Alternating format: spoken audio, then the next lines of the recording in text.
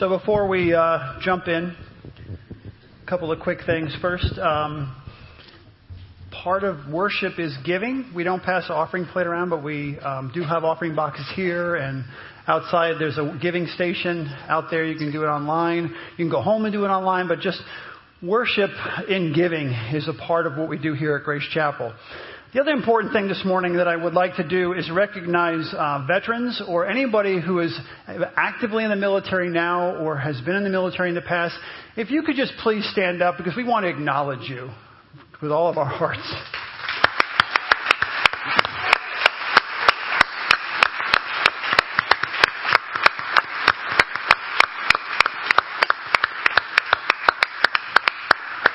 I don't just say this, I really mean it. My family knows I mean it too. I get to do what I get to do, I believe, because of what you have done. The sacrifice people have made in the past and are making now to allow us to, as a pastor, to get up here and read from the Word of God and say what I want to say, what I believe God is calling me to say without the fear of someone busting through the doors and putting me in handcuffs and taking me away. And that's because of people who fought and died for the freedom that we have in this country. And I really appreciate it. So we're in this series called How to Defend Your Faith and Stay Friends. And for those of you maybe here for the first time, it's a debate between myself and a friend that I knew in high school. We lost contact with each other for 30 years. She then she Facebooked me. We became Facebook friends, and we've been debating back and forth for about 10 years. So let's continue the conversation. Regarding right and wrong ethics, that's easy. It's 100% culturally determined. I suppose it's subjective to some extent, but it's not necessarily individually subjective. It can easily be collectively subjective. It's a communal agreement of acceptable behavior based on survival and custom. When it comes to determining right and wrong, I don't think I could disagree more. No surprise. First, only if there is a God can anything be 100%. That would constitute an absolute. Without God, there are no absolutes. Everything is relative. If there is a God, then it is He who determines right and wrong, not an individual or culture. In an earlier conversation, you made the point that people will often say your truth is your truth because you believe it. Personally, I would agree with that. Emily, my truth is my truth because Jesus said it. Because God has written His moral laws on my heart. It doesn't matter what time period I live in, what culture says, or what I feel. But take that one step further. Does your truth deny another understanding of truth? Does your truth lead you to judge others? First, the law of non-contradiction states that a truth's opposite cannot also be true. The question of truth is not a feelings question or a win-win opportunity. You can be very sincere about your position and be sincerely wrong. When searching for truth, people shouldn't end up in two different places. When truth becomes self-determined, it ceases to be truth and becomes opinion. So this morning we're going to close out our series for now. For now, we'll probably pick it back up sometime next year. But this morning I want to talk about truth. Is Emily right? Is truth subjective or is it objective? Is it relative? Your truth is your truth because you believe it. My truth is my truth because I believe it. Or is it absolute? And the question is, why is this so important? Why is this so significant? Our morality, how we choose right from wrong, is based on what we believe about truth. How you live your life each and every day, how you treat the people around you, okay, is determined by what you believe about truth. When you decide the wrongness or the rightness, if you will, of the Holocaust, for example, you're confronted with this reality, okay? With this reality. Because you got to ask yourself, what made Nazi Germany wrong? Okay, what made them wrong in wanting to basically conquer the world and murdering, not just in a war, but murdering millions of people in the process of trying to fulfill their vision okay, and their worldview. They didn't just want to go conquer everyone. This was a vision that the country had. This was a worldview that they were holding to. So what makes that wrong? After World War II, this is one of the questions they faced at the Nuremberg trials, right? This is one of those things. How do we determine, how can we hold people accountable for a war, if you will? They were at war. See, if truth is relative, if truth is subjective, then you got to ask yourself the question, how can you hold Hitler and how can you say that he was wrong in what he did? How can you charge Nazi Germany with wrongdoing? Because that's what people do. That was wrong. War or not, what they did was wrong. That's what they came to the conclusion of. But if everything is relative, it's all subjective, how do you accuse Nazi Germany of wrongdoing? The basis of truth used by Germany was a naturalistic worldview based on Darwinian principles. Okay? Fact. German leaders saw themselves as superior, okay? Superior people. And the rest of the world, if you will, as inferior people. Weaker. Survival of the fittest. Survival of the fittest, if you will. Their source of truth was derived from Friedrich Nietzsche, who basically believed his truth was that it is human beings, it is people that are the ultimate source of good and evil. People determine what is good and what is evil. He wrote this: since there is no God to will what is good, we must will our own good. Since there is no God to will what is good, we must will our own good. And since there is no eternal value, we must will the eternal recurrence of the same state of affairs. That's what Nietzsche said. Adolf Hitler adopted Nietzsche's view of truth and lived it out to its logical conclusion, a naturalistic worldview. He lived it out to its logical conclusion. And the end result was millions of people losing their lives. In Mein Kampf, Adolf Hitler wrote this. Listen to what he said.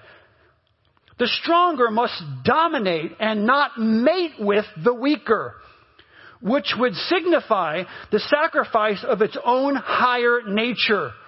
Only the born weakling can look upon this principle as cruel. And if he does so, it is merely because he is a feebler mind and feebler nature, narrower mind. For if such a law did not direct the process of evolution, then the higher development of organic life would not be conceivable at all. If nature does not wish that weaker individuals should mate with stronger, she wishes even less that a superior race should intermingle with an inferior one.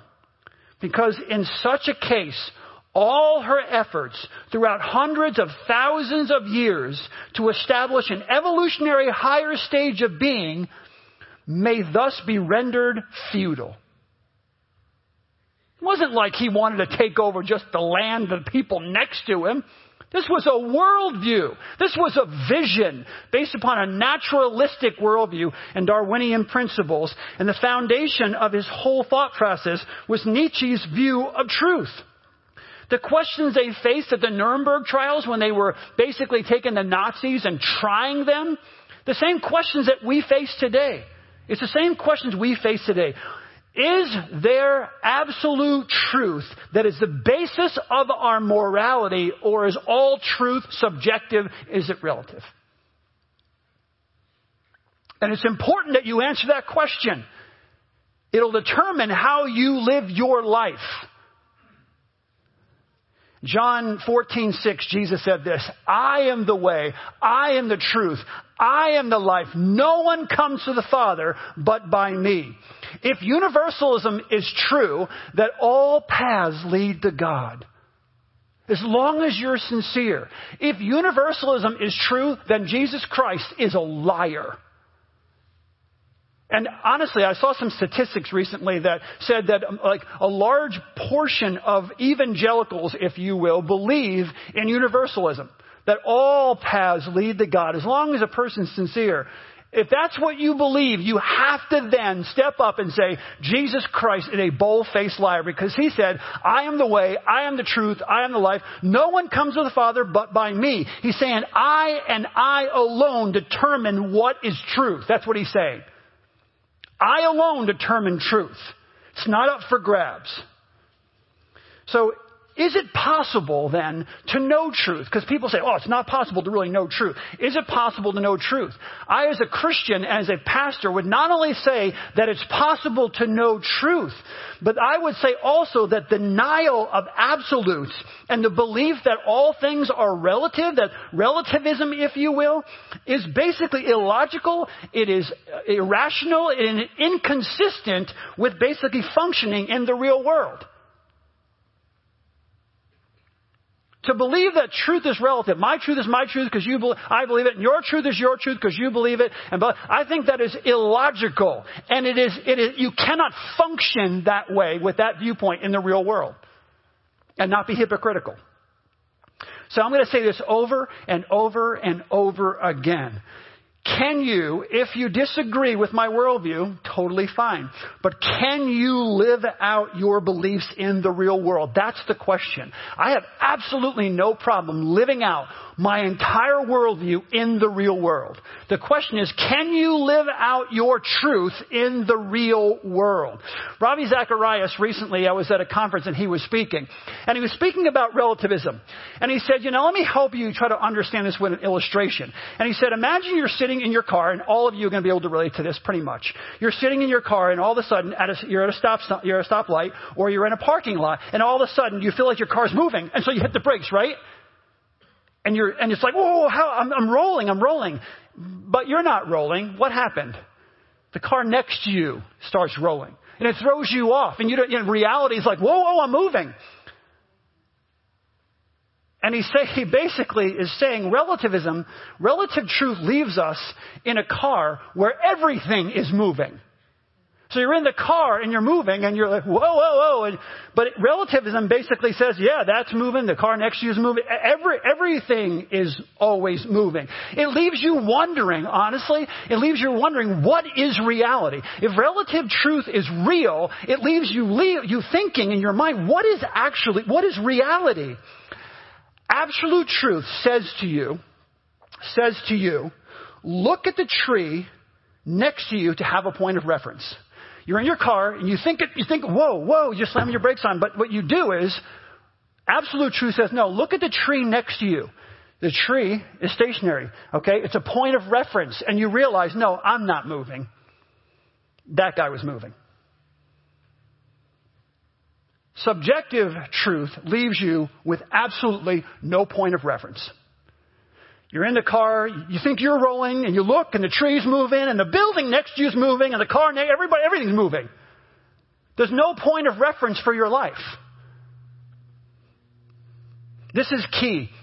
Please understand this as we go forward. We're really going to be thinking this morning, but I want you to understand this is key. Reality must correspond with my truth in order for it to be true. Reality must correspond with my truth in order for my truth to be actually true. Okay? Your truth is your truth because you believe it. My truth is my truth because I believe it. Baloney. Aristotle laid out what is called first principles. And he said that these principles are necessary for any rational thought to take place. And he listed several principles. Okay, we're going to kind of go through them now. Several principles that say that in order for us to have rational thought, these principles need to be in place. Number one, the law of identity. A is A. It simply states that something is what we say it is. A is A. For example, okay, the law of identity would basically say this, all right? It says that if a statement such as this is a candy bar, okay, If it's true, then the statement is true. If I say this is a Baby Ruth candy bar, if I make the statement, this is a Baby Ruth candy bar, if this is a Baby Ruth candy bar, then my statement, this is a candy bar, is true. That makes sense? If it's a candy bar, then my statement is a candy bar is true. So I need someone to come and test my theory in reality. David, come on up here. So, and honestly, every single one of you here could believe that this right here is dog poop. Okay? Everybody in the universe who ever existed could believe this is dog poop with all of their hearts in total sincerity and pass a lie detector test to believe that this is dog poop. All right? So you eat this and tell me what you think. It could be dog poop, man. I could have stuck it in there. The pack was open. That's a Baby Ruth. Baby Ruth. All right. So, okay. So when I make the statement, okay, A is A. It's a candy bar. So I say this is a candy bar, then that is true. Applied to reality, the law of identity says that everything is itself and not something else. This is a Baby Ruth candy bar. All of you can believe it's a piece of dog poop, and all of you would be wrong. There's one truth.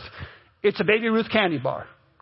Now, how sincere you are believing it's dog poop, it still does not make it dog poop.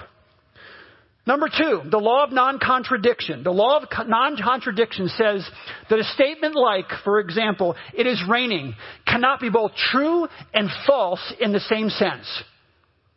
Okay? A truth's opposite cannot also be true.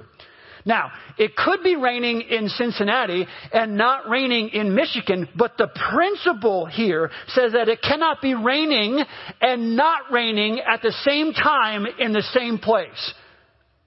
Make sense? The law of non-contradiction. It cannot be both raining and not raining at the same time in the same place. So would anyone like to prove the theory, my theory? David, come on up here. So stand right here if you would. All right, so David, I believe that this can is filled with water, okay? And when I sprinkle it out, it's going to rain on top of you right now when I pour this on. That it's going to rain. What do you believe? I think my truth is that it's not going to be water and I'm going to be dry. Okay. That's my truth. That's your truth. My truth is I'm going to pour this water on your head and you're going to be sopping wet. Okay. So it's just a test, okay? I say the truth is when I pour this out, it's going to make him wet. All right? His truth is, he says he's not going to get wet. His truth is his truth because he believes it. Let's test it out.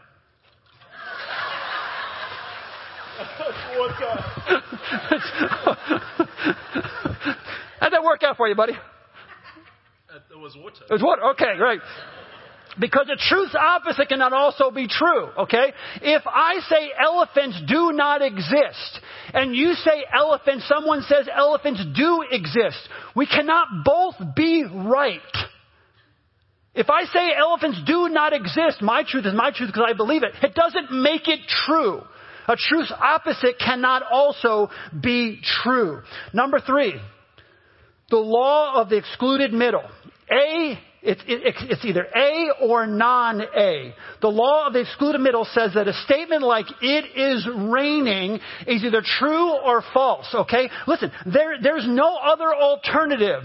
The truth is not found somewhere in the middle. The law of the excluded middle. It's not an alternative. It's either raining or it's not raining. The truth is not found somewhere in the middle.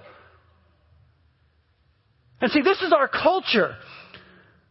Like I said to Emily, I said to her, she was laying these things out. Well, do you believe this? Do you believe that? And I basically said, when it comes to truth, this is not a win-win opportunity. It's not about win-win. And then she said this. This is important, okay? This is where people get you and everybody goes, well, I don't want to hurt someone's feelings. I don't want to tell someone they're wrong. Listen, this is what she says. She asked me, does your truth deny another's understanding of truth? Well, golly, man. Yes, it does. My truth denies another's understanding of truth. This is a Baby Ruth candy bar. That is the truth. If you believe it's dog poop, you are wrong. I'm denying your understanding of truth because your truth is not true. Science would deny your understanding of truth. Logic would deny your understanding of truth. Reason would deny your understanding of truth. It's a Baby Ruth candy bar. It isn't dog poop. So does my truth deny another's understanding of truth? If I'm right, it certainly does. Yes, it does. Now, people go, well, gee, that made people feel bad. Hurt someone's feelings. Well, I'm a pastor. I don't want to hurt anyone's feelings. But reality is reality. It's reality. If I pour water out and I say, you're going to get wet, and the person denies reality and they get wet, hurts their feelings. Truth is truth. It's not a win-win opportunity. If something is true, it is true. And the opposite is not also true. The opposite of truth is false. It's not true. So using these basic laws of rational thought, we can examine the logic of certain claims such as, is truth subjective or is it objective? Is truth relative or is truth absolute? So let's define truth. Define truth. I got it right out of the dictionary.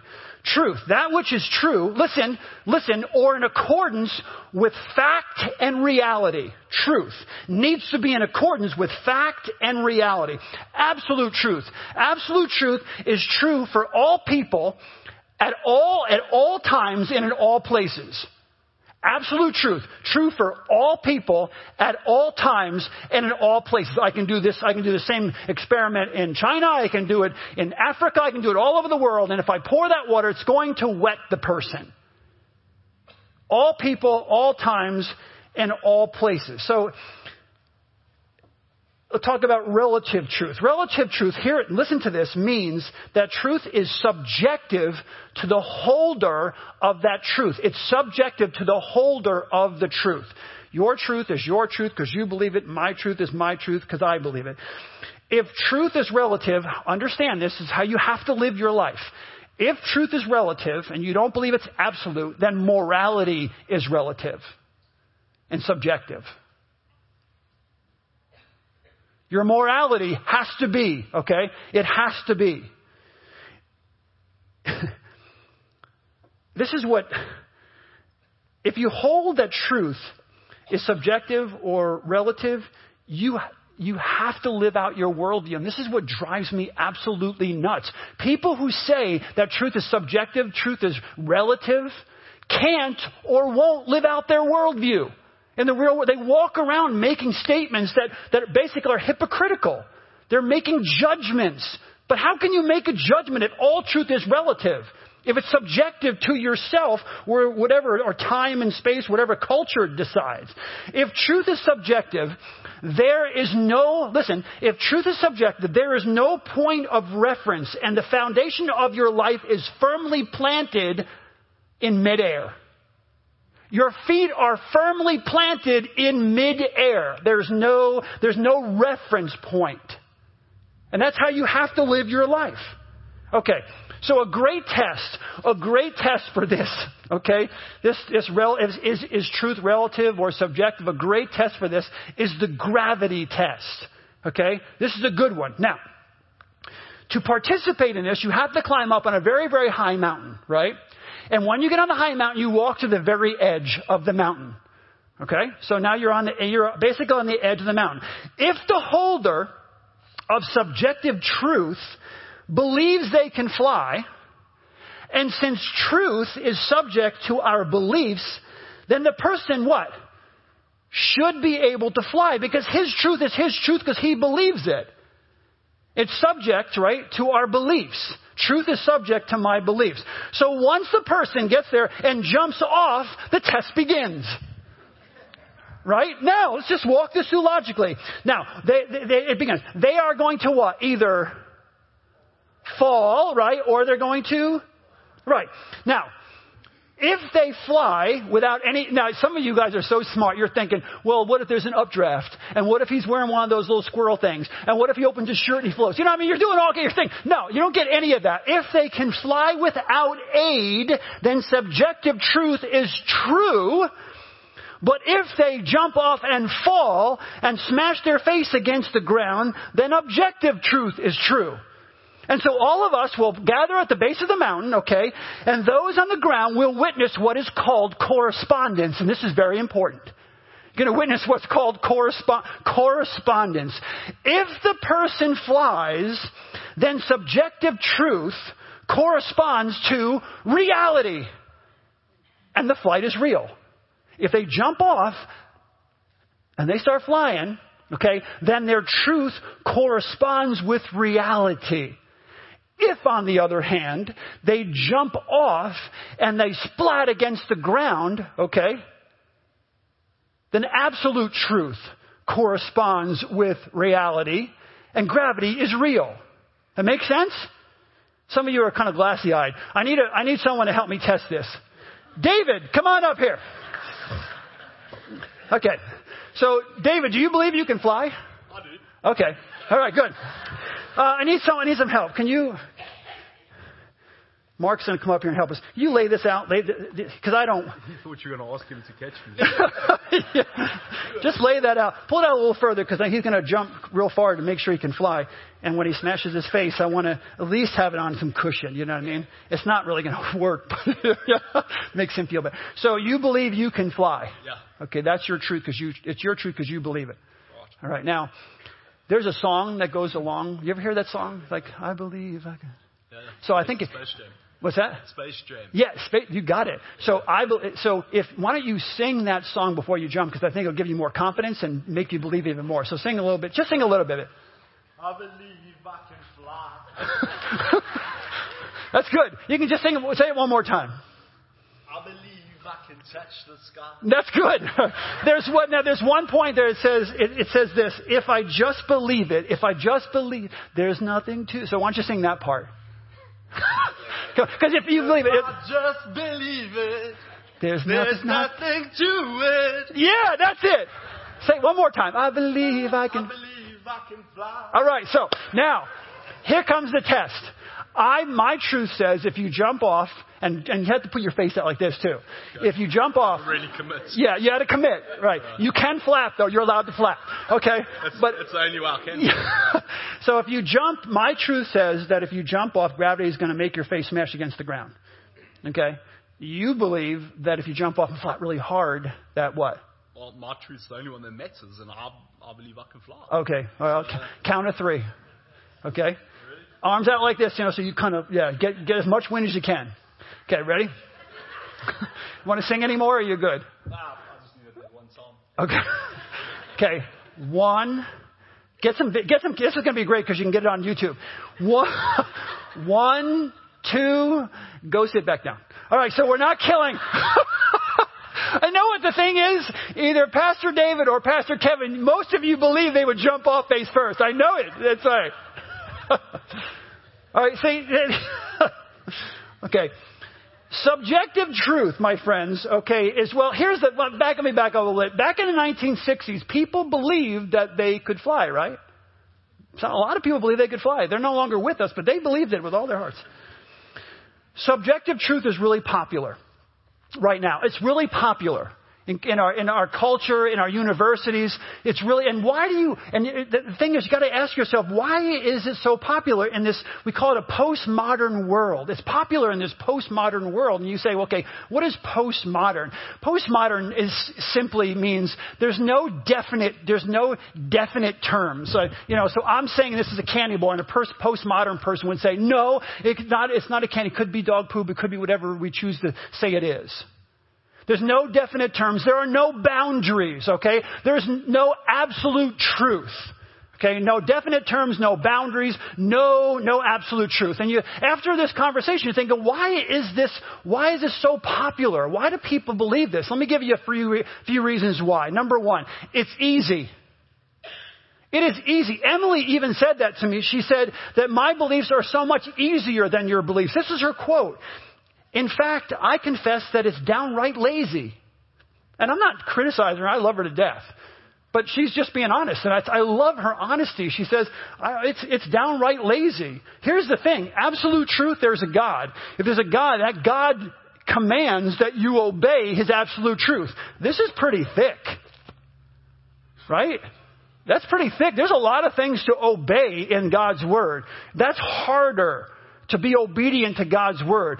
When you're talking about subjective truth, it changes based upon your feelings or your opinions. You wake up one morning, rub your eyes and say, I believe this. And then the next morning you wake up and say, I believe that. And it's all fair. It's all fair game. You could say, I don't believe in elephants in one sentence. And then 5 minutes later you could say, I do believe in elephants. And if I say, wait, that's the law of non-contradiction, you say, what are you talking about? There are no words and there's no boundaries. There's no absolute truth. So you can say something and say something else and it's all fine. It's easy. Can't live it out, but it's easy. Number 2, things appear to be true and then seem to change. And people reckon it. Like, for example, people believed that the world was flat, right? And then they came to realize that the world is round or it's a sphere, right? So someone might say that you see, truth has changed. You used to believe this truth, now you believe some other truth. At one time, people believed this truth, now they believe another truth. See, here's the thing. The world was a sphere, it was round, even when people believed it was flat. Truth did not change. Truth did not change. We changed from holding a false belief to a true belief. We changed from holding to a false belief to a true one. Our beliefs now correspond with fact and reality. And I say ours, I don't mean us in this room, I mean the world, okay? Our truths now correspond with fact and reality, when before they did not correspond with fact and reality. Therefore, what they believed was true was not true. Here, I have a few other issues with subjective truth. So when someone comes to you and says, my truth is my truth because I believe it, your truth is your truth because you believe it, here are a few things that bother me about subjective truth. Relativism. Relativism is self-defeating. It is self-defeating. The relativist believes or she believes that subjective truth is true for everyone, not just for them. They believe that truth, relative truth, that all my truth is my truth because you believe it, all that is true not just for them, but for everyone. That's a problem for a relativist. If a relativist thinks that it's true for everyone, okay, if they believe it's true for everyone, then that would constitute an absolute, 100%, right? It's not just true for me, it's true for everyone. If they believe it's true for everyone, that would constitute an absolute, and they're no longer a relativist. That's not hard to understand, right? So it's self-defeating. Number 2, relativism is full with contradictions. I believe that God exists. An atheist would say, I believe that God does not exist. But then he or she would have to say that we're both right. Because my truth is my truth because I believe it. So we're both right. That makes sense? So there's no one wrong, we're both right. So God then, here, logic, reason, rational thought, God would both have to exist and not exist at the same time. Guys, just use your minds for a second. This is the reality check. Something cannot both exist and not exist at the same time in the same sense. Can't happen. So it's filled with contradictions. Relativists believe, okay, it basically means that no one's ever wrong. Relativism means that no one's ever been wrong. With subjective truth, no one could ever, think about this, no one could ever be wrong since there's no standard, there's no foundation for right or wrong. So if you believe something is true, it may be true for you, even if it's wrong for someone else. So no one in the history, show of hands, who in this room believes that there's never been a person who's ever lived who's ever been wrong? What do you mean? I don't understand. Okay, so here's what I want you to do. If you believe in relative truth, basically what I want you to do is I want to turn to the person to your right, and say, look at them right in the eye. And if it's your spouse, say, honey. Okay? And say, honey, you have never been wrong. Turn to the person right and say, honey, you have never been wrong. Or the person just say, come on, let's see you. Right, look them right in the eye. You have never been wrong. Now look at the person to your left and say, you have never been wrong.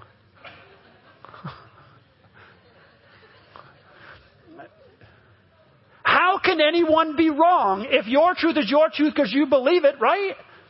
No one in the world has ever been wrong.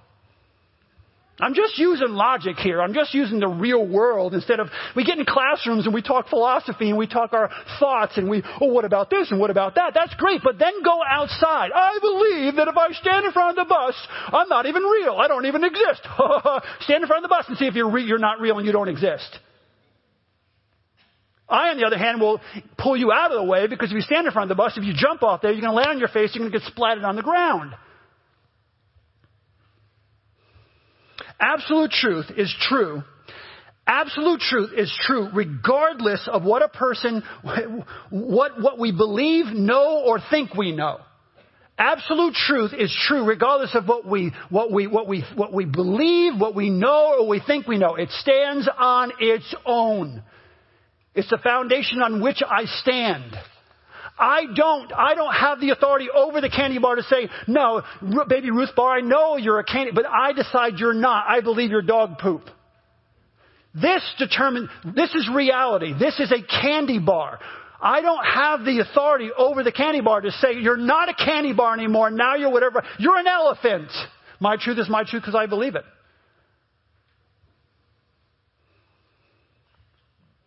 Okay, so I'm going to read through a couple other thoughts that Emily had in my responses.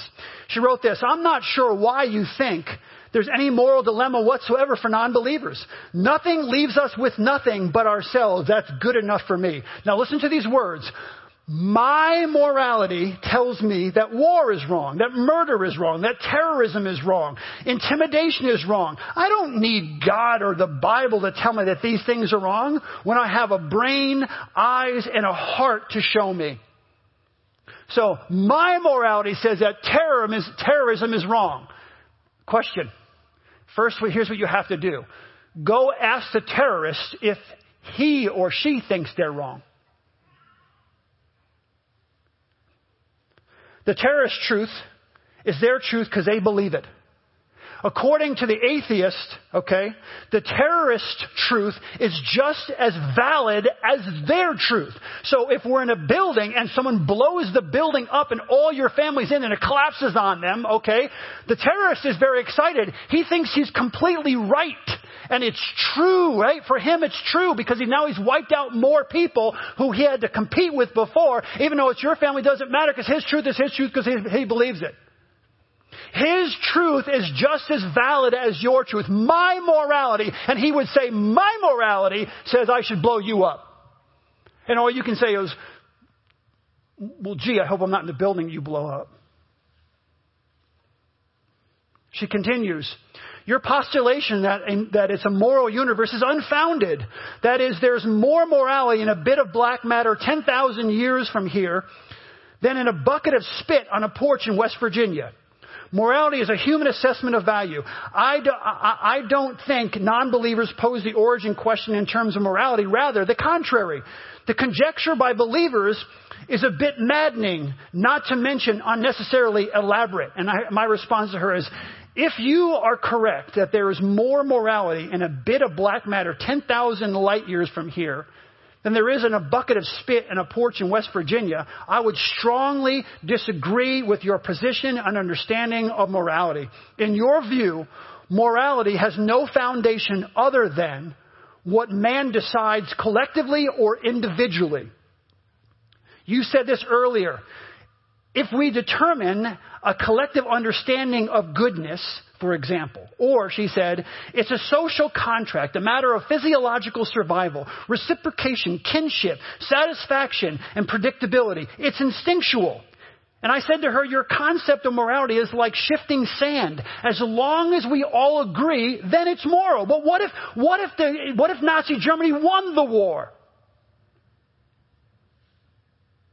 And they were the only ones in power. And they were the only ones determining culture. Then they would be right. And they killed all those people because because for them, that's their morality. And for us, we go, that's just ridiculous. You can't murder all those people and say it's right. If truth is relative, yes, you can. Yes, you can. Throughout history, that's what's been happening. Without absolutes, you're being carried along by cultural norms, your feelings, and time. You may find that comforting, I said to her, but I do not. I do not. Again, it's like not knowing whose car is moving, yours or the person next to you. It's worse. It's like looking out for a reference point and the tree's moving. That's the world you have to live in. What's your reference point? There is no reference point. Everything is moving. And I said, I would argue that as soon as an atheist makes a moral judgment on the rightness or wrongness of something, they have become hypocritical. Where does the we get the collective understanding of goodness? Where do they get that from? Atheists say that its foundation is instinctual. Why do they say that? Here's the thing. Because we are moral beings created in the image of God. And even if we reject Him, we cannot escape the reality of who we are. Romans chapter 2 verses 13 through 15 says this, for it is not those who hear the law who are righteous in God's sight, but those who obey the law who will be righteous and declared righteous in God's sight. Indeed, when Gentiles who do not have the law do by nature things required by the law, they are a law for themselves, even though they do not have the law. They show that the requirements, of the law are written on their hearts, their consciences also bearing witness, and their thoughts sometimes accusing them, and other times even defending them. The law of God is written on our hearts. Absolute truth is written on our hearts. Sometimes we just need to figure out what it is, but it's there. Truth is not relative. As we close, I want you to ask yourself, okay? If you disagree with me, can I live out my worldview? In the real world, can I live out my worldview? A worldview is meaningless unless it can be lived out in reality. Your worldview, you can be smarter than the average bear. You can be smarter than all of us combined in this room. But your worldview is meaningless if you cannot live it out in reality. It's why I'm a Christian. I'm a Christian because I lived in that world for so many years and realized this is illogical. It doesn't make sense. It's irrational. It breaks all kinds of natural laws, of scientific laws. Again, I'm going to say this. I do not have enough faith, okay, to be an atheist. I just don't. John 14:6 says, I am the way, I am the truth, I am the life. No one comes to the Father except through me. I want you to bow your heads with me. I want you to bow your heads. I want you to think about it. Keep your thoughts going though, okay? Bow your heads, open your minds. What do you believe about truth this morning? What do you believe truth is this morning? Do you believe that God is the first cause? Now, this is by faith. Whether you believe in God or don't, it takes faith. But here's my question. Do you believe that God is the first cause of all things, or that nothing is the first cause of all things? That nothing created everything, or that God created everything? Do you believe that Jesus is the truth? It comes down, this is what it comes down to. Do you believe that Jesus is the truth, or that Jesus Christ is a bold-faced liar? Proverbs 30 verse 5 says, every word of God proves true. Every word of God proves true. And this is God's word. Romans 3:23, for all have sinned and fall short of the glory of God. Most of the time, people argue about this not because of the intellectual side. It's because they do not want to be obedient to a real God. They do not want to submit themselves to a real God. That is called a sinful nature, and that makes sense in the real world. For all have sinned and fallen short of the glory of God. In Romans 6:23 it says, for the wages of sin is death, that we will be separated from God for eternity if we hold to that truth. But then the gift of God is eternal life through our Lord Jesus Christ. John 3:16 says, for God so loved you and me. He so loved the world that He gave His one and only Son, that whoever believes in him will not perish, but have eternal life. In Romans 10:9 it says, if you declare with your mouth that Jesus is Lord, and you believe the truth, if you believe in your heart that God raised him from the dead, you will be saved. My question for all of us is, where do you plant your feet this morning? Where are you choosing to plant your feet this morning? On the solid rock, Jesus Christ, or in midair? Will you spend your life wondering if your car is moving, or the building next to you is moving, or the tree is moving, or will you live without a reference point? That's the question. Do you choose to live without a reference point? Or will Jesus be your reference point? I am the way, the truth. We need to make that choice this morning. We need to make that choice today. Ask God to place your feet on solid ground.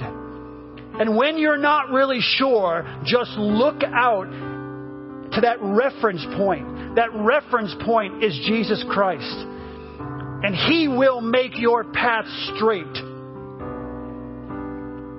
So pray right now, if you would. I want you to pray. If you've never prayed to ask Christ to come into your life before, I want you to pray and ask Him to become Lord of your life, to become your reference point, to become the director of your life, to show you what your purpose is in life.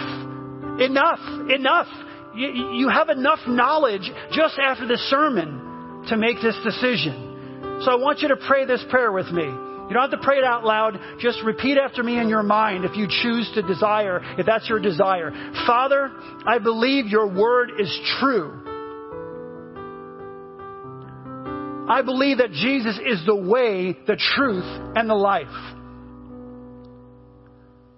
I believe that my sin has separated me from you. I believe in what Romans 10:9 says, that if I confess with my mouth, if I declare with my mouth that Jesus is Lord, and I believe the truth in my heart that you raised him from the dead, then I will spend eternity with you. I will be saved. I ask you to come into my heart, and I ask you to be the Lord and the director of my life. I ask you to please fill me with your Spirit, fill me with your truth, that I may stand firmly with you for eternity. I pray all these things in Jesus' precious and holy name. And if you prayed that prayer, just keep your heads bowed. If you prayed that prayer, please raise your hand up. Just raise your hand. That's amen, amen, amen, amen, amen. If you prayed that prayer, please connect with me or Pastor David or someone after the service so we can help set you on that path to stronger spiritual growth. Father God, thank you for this series. Thank you for this time we can spend together this morning. Father, I know it was really heady. I know we talked about so many different topics and subjects and dealing with truth, but I pray, dear God, that you would impress upon our hearts, that we would try to remember what we've learned. So that when we talk to people during this Christmas season, during this holiday season, Lord God, Thanksgiving, when people are around, gathered around, that we be able to share this truth with gentleness and respect, leading people into a closer relationship with you. Pray that we would not argue, Lord God, that we would just talk and our hearts would come through. Our desire for just helping people understand would come through. God, we love you, we praise you, we thank you for this time that we can spend together. You're awesome, you're majestic, and you are truth. In Jesus' precious and holy name we pray. Amen. Have a great week.